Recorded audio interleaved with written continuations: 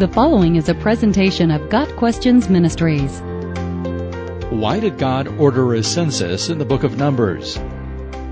There are a couple possible reasons to explain why God ordered a census of the people of Israel in the book of Numbers.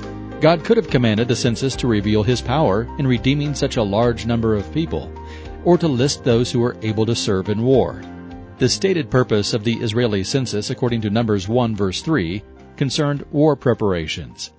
This would explain why women were not included in the census, and males under 20 were not counted. The census did not leave out women and young people due to anything related to their social status, but rather due to their military ineligibility. Numbers 1 verses 45 and 46 provide a summary of the census. All the Israelites 20 years old or more who were able to serve in Israel's army were counted according to their families. The total number was 603,550. This count included men from every tribe, except that of Levi, verse 47. Interestingly, the tribe of Judah ranked as the largest tribe, with 74,600 men, verse 27, noting its importance in the early history of Israel. Judah would be the tribe that remained faithful longer than the rest of Israel, and the tribe from which Jesus would arise. The Levites, who were not counted in the census, were chosen as the priestly tribe. They bore the responsibility for the things of God's tabernacle and the offerings.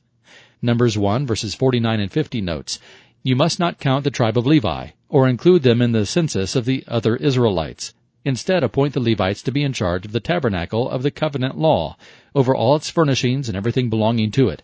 They are to carry the tabernacle and all its furnishings. They are to take care of it and encamp around it."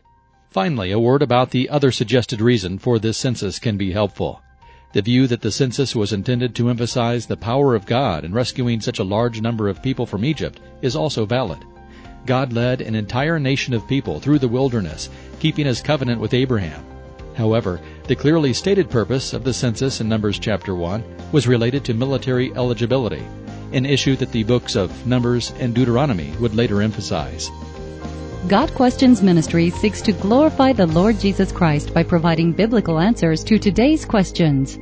Online at GotQuestions.org.